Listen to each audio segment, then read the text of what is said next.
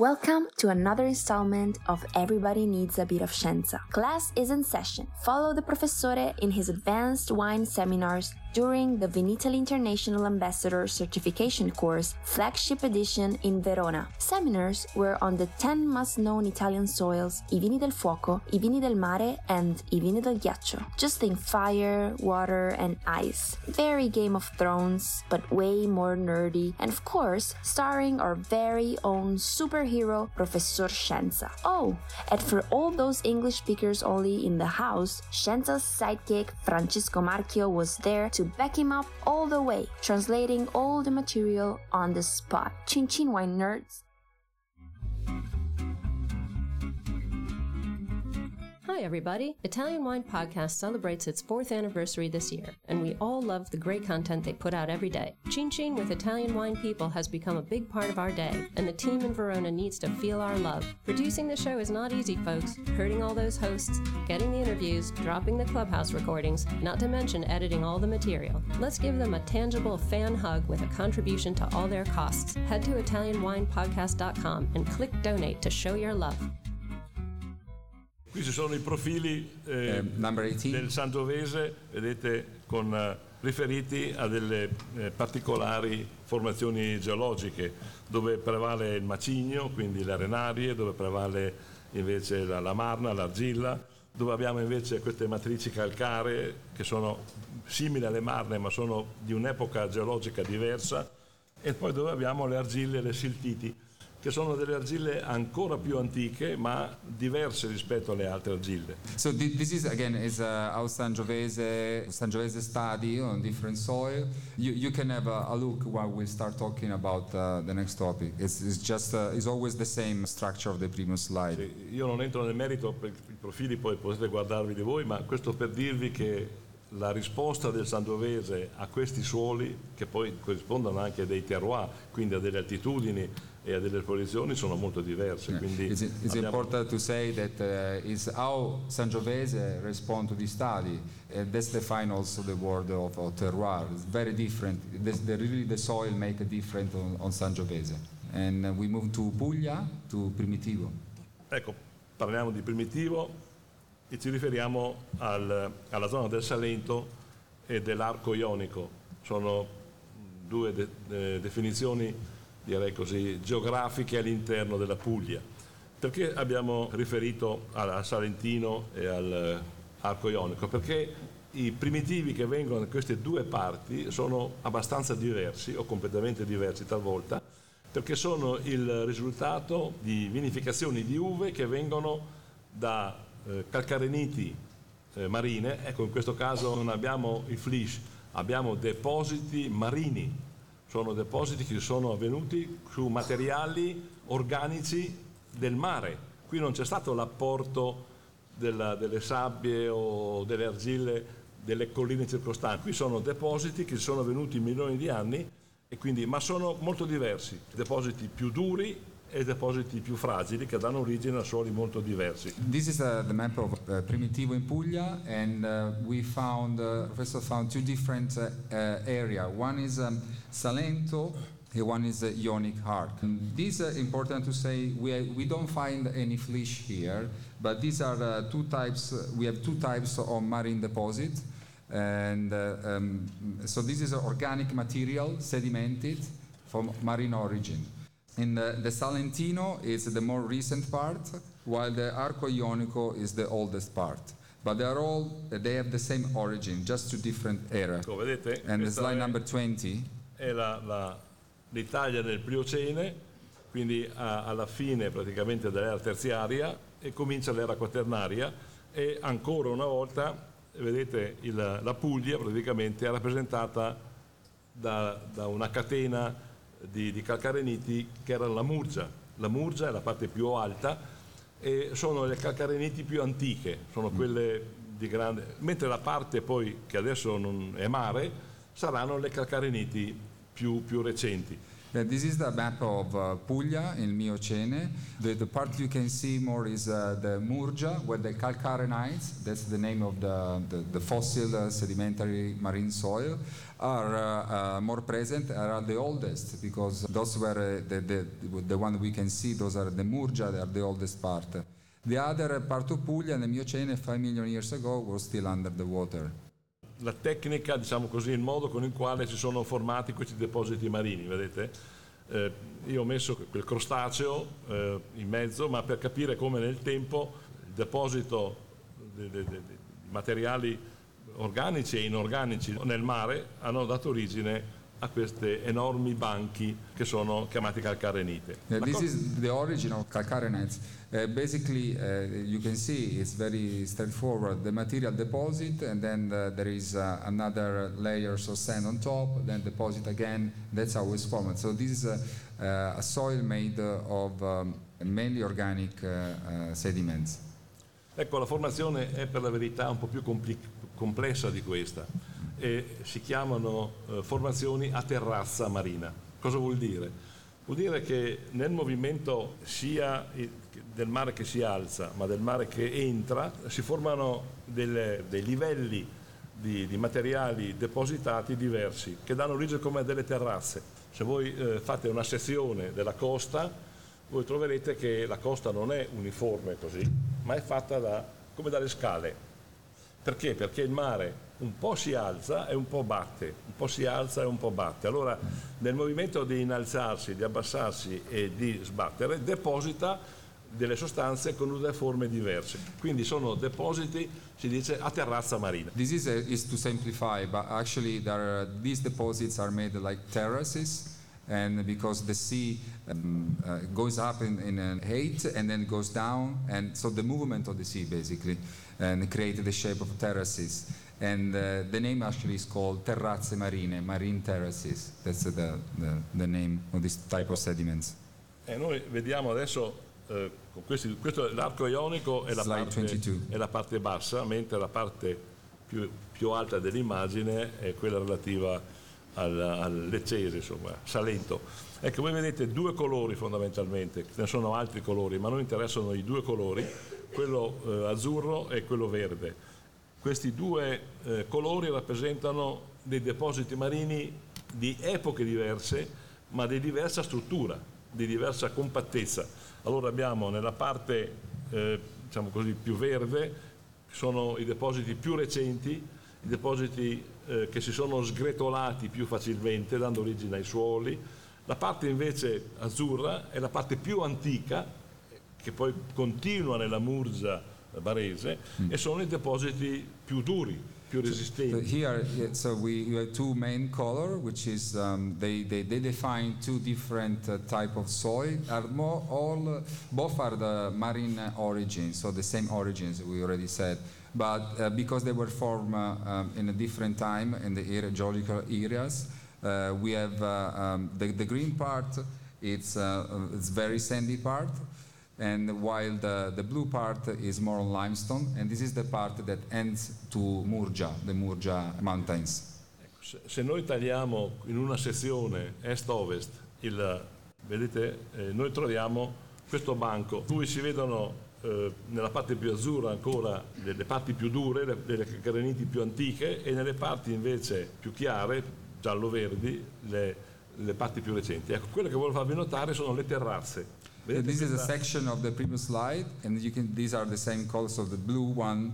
No, calcarenite, tutto a calcare, solo che quello azzurro è più vecchio. Quello verde giallo è più recente. It's all limestone, but the blue one is the oldest and the green one is more recent. Ecco, la cosa interessante è la conformazione a terrazze. It's all terrace. This is what quello che spiegavo prima, vedete, queste 4 terrazze rappresentano 4 momenti diversi di accumulo, 4 momenti geologici diversi di accumulo. We can see here 4 different terraces, which is made in 4 different geological time. So Henry was asking on the slide number 20 on the map. He's saying, what was the age of the Murgia area? So the one that we can see from the only part we can see of Puglia. Più o meno nel momento in cui sono formati gli Appennini, quindi Eocene. 40-50 milioni di anni. The Murgia was formed around the same time of Apennines, with around 40 to 50 million years È ago. una coda degli Appennini, la parte, all'origine è più o meno la stessa. It's actually part of Apennines when it was formed at the same time. Mentre la parte che c'è attorno è molto più recente. No, ma molto rapidamente, vedete, la struttura è completamente diversa di queste calcareniti. Sono tutte calcareniti marine, ma molto diverse. Per poter fare i vigneti, anche sulla Murgia, come anche nella parte poi più bassa, bisogna rompere questa cosa qui, perché è duro. Yeah, so this is our hard soil. It's difficult to create vineyards here because it's very hard to break down this soil. And you can see on the left side, it's harder soil, older, like 200 million years ago. And on the right side, it's more recent, 2 million years ago. L'immagine di destra, o vostra sinistra, sì, è molto più dura, è quella della Murgia antica, mentre l'altra parte, quella dove c'è un po' più di terreno, è un calcarenite più debole, più leggera, si rompe più facilmente. Chimicamente sono la stessa cosa, cambiano strutturalmente. Same things, but the structure change, and the geological time were formed is changed. E qui si vedono Slide 25. le caratteristiche dell'arco ionico e dei terreni che ci sono attorno. Vedete, quelli azzurri sono della fossa bradanica, ma è una cosa particolare. La fossa bradanica è l'unica faglia che ha l'Italia, mentre non so, la Francia ha la faglia del Rodano, la Germania ha la faglia del Reno. L'Italia, l'unica faglia importante è la bradanica, che parte dal mare Adriatico e finisce praticamente la Matera, ecco, come struttura. Questo fa anche i terremoti. Sì, Here is è la zona dove l'Italia trema. on the blue side is the fossa bradanica, which is a fracture, and this is the only fracture that we have in Italy. Vabbè, ma quello è un particolare. But this is another story. But just to let you know, this is the fracture that caused the earthquakes in the Apennines. Allora, qui c'è tutta la parte, diciamo così, di Manduria, che è quella di colore giallo, e la parte rossa invece dell'arco ionico. Manduria is in a yellow color. Che è di grottaglie, tanto per intenderci. Instead the Ionic Arch o Massafra, sono due primitivi molto diversi, lo si vedono anche dai profili. Is a red color. Let's see the primitivo here. Il primitivo, il primo, quello verde, è di terreni molto sabbiosi, recenti, di calcareniti recenti. Quello azzurro invece sono di terreni molto più compatti, e quello grigio in fondo è il Salento, con terreni invece calcarei. Sono calcareniti recenti, ma più calcarei delle altre. Yeah, the green one is the most recent. Anche lì è facile una classificazione in calcareniti recenti o antiche, però è molto più difficile poi all'interno, perché queste calcareniti hanno composizione chimica diversa e in particolare hanno contenuti di calcare molto diverso. E quindi naturalmente questo influisce molto, oltre che la profondità dei suoli, la struttura fisica del suolo. È il calcare poi che determina le differenze. The origin is the same of the soil, but the structure of the limestone is different. So this also makes the difference when we make the wine. Hey guys, this is a brief intermission to give a shout out to our new sponsor, Ferro Wine, the largest wine store in Italy since 1920. We are delighted to have them on board and thank them for their generous support and our new t-shirts. Find out more on ItalianWinePodcast.com. Now back to the show. So we now move to Barolo. And here it's a much longer process, because started 23 million years ago and finished 6 million years ago. That's the slide 28. Is la Cappella del Barolo, I'm sure many of you knows, in Brunate. Ecco, anche qui io And this is slide 29 ne approfitto tutte le volte per far vedere un particolare della tettonica, di come si sono formate l'Italia praticamente. Voi vedete come la spinta africana sull'Europa provoca la formazione delle Alpi, cioè il terreno dell'avanfossa o dell'avampaese, come viene chiamato, con la spinta si alza e dà origine alle Alpi. Naturalmente davanti alle Alpi si crea un buco enorme, una grande voragine, perché la terra che è servita per fare le Alpi è stata portata via, e quindi davanti, vedete, si forma tutta questa parte di pianura che si chiama Avanfossa vicino alle Alpi e Avampaesi vicino al mare. So this is another slide regarding the African push, and professors say when the push was occurred and the Alps were formed, they left like a hole, and that hole became the alluvial plain, Pianura Padana. You can see from the arrow, the red arrow is the push, and the green one is try to resist to the push. And the next one, number 30. E in effetti vedete cosa succede? Che il mare Adriatico entra fino a Barolo. Barolo è quel puntino rosso che voi vedete nella mappa. Qui siamo già in una fase più tardiva, siamo già in una fase del Quaternario, nel momento in cui le Alpi sono coperte di ghiaccio, e rivedremo questa immagine quando parleremo delle morene di Lugana e della Franciacorta, ma per farvi vedere come in effetti questa enorme pianura era una pianura coperta dal mare, che poi il mare si ritira man mano e lascia poi diciamo così, questa rete di fiumi, di torrenti enormi. Guardate quanti ce ne sono. This is the Piemonte at the beginning of Quaternary area during the last glaciation, and you can see here was the water, the Adriatic Sea, arriving until Barolo, which is the red dot in the map, and the Alps were covered by ice, where was the glaciation occurring. And we see a lot of also lakes and river at this time. There was the Pianura Padana was looking like that. Ecco, questa è la nostra pianura con il mare Adriatico che entra, vedete? Il mare Adriatico ha costituito diversi depositi. L'epoca geologica è il Miocene, a noi non interessano tutti però, perché la gran parte non sono importanti, significativi, perché sono ancora molto profondi. A noi interessano gli ultimi, quelli che sono rimasti in superficie, quelli che sono stati poi erosi, e in particolare interessano il Tortoniano e il Serravagliano. Sono le due fasi che hanno più avuto importanza nella formazione del Barolo, 10-12 milioni di anni fa. Questa è la fase in cui troviamo la maggior parte dei suoli nel Barolo. Ci sono anche suoli che vengono dal Messiniano, ma sono più da una parte verso il Roero, per esempio. These are the Piemonte Tertiary Basin. And professor was mentioning we have a different type soil form in different area geological times, but what we are interested here is Tortonian and Serravaglian, Tortoniano e Serravagliano. Those are the key soils that play a key role for the formation of Barolo, because the Langhiano and Burgondagliano are much deeper soil, so we are not interested in that. While the Messiniano is more on Roero area. So for Barolo is Tortonian and Serravaglian that we are interested in, we will talk about today.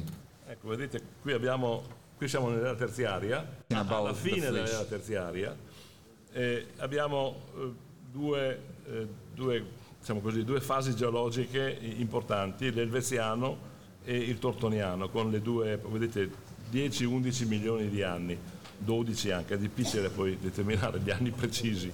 Io vi ho indicato, lo vedremo anche nella mappa dopo, come le zone che sono comprese nell'Elveziano sono tendenzialmente costituite dalle sabbie di Diano vedete, con Monforte per esempio, mentre le formazioni di Lequio sono diciamo così più argillose, un po' più argillose rispetto a quelle dell'Elveziano, anche se l'argilla i suoli più argillosi sono nella parte del Tortoniano. So here we have the two main soil what we're talking about. Elveziano è sinonimo di Serravagliano? Sì, più o meno, ma lo vedremo poi nell'altra mappa. There is I would just ask, è una sottozona del Serravagliano l'Elveziano. Elveziano is a subzone of Serravaglian soil. So just what I asked to Professor. But we'll see the next slide. Just to answer to Henry's question, he was asking about the Flysch formation and clay and calcareous. Sì, le fasi più calcaree sono relativamente alle fasi più argillose. Dove c'è più argilla c'è più calcare. The professor is saying that where we find more clay, we are more limestone.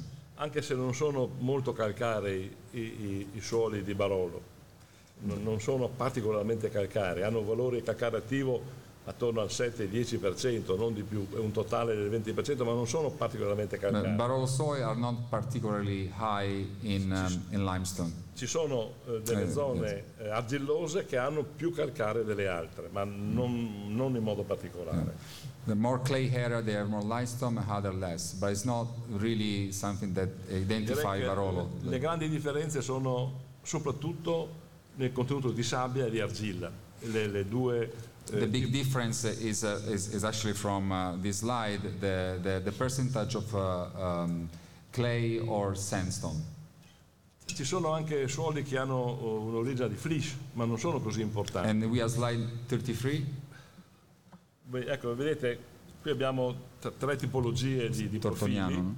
Sì, sono perché anche nella zona del Chianti abbiamo suoli terrigeni, non abbiamo solamente suoli marini, ci sono delle formazioni terrigene che sono in flysch e ci sono importanti in alcune zone, vedete. This is a Tortonian soil, but three different types of Tortonian, which is what we just say. It depends on the percentage of clay and sand.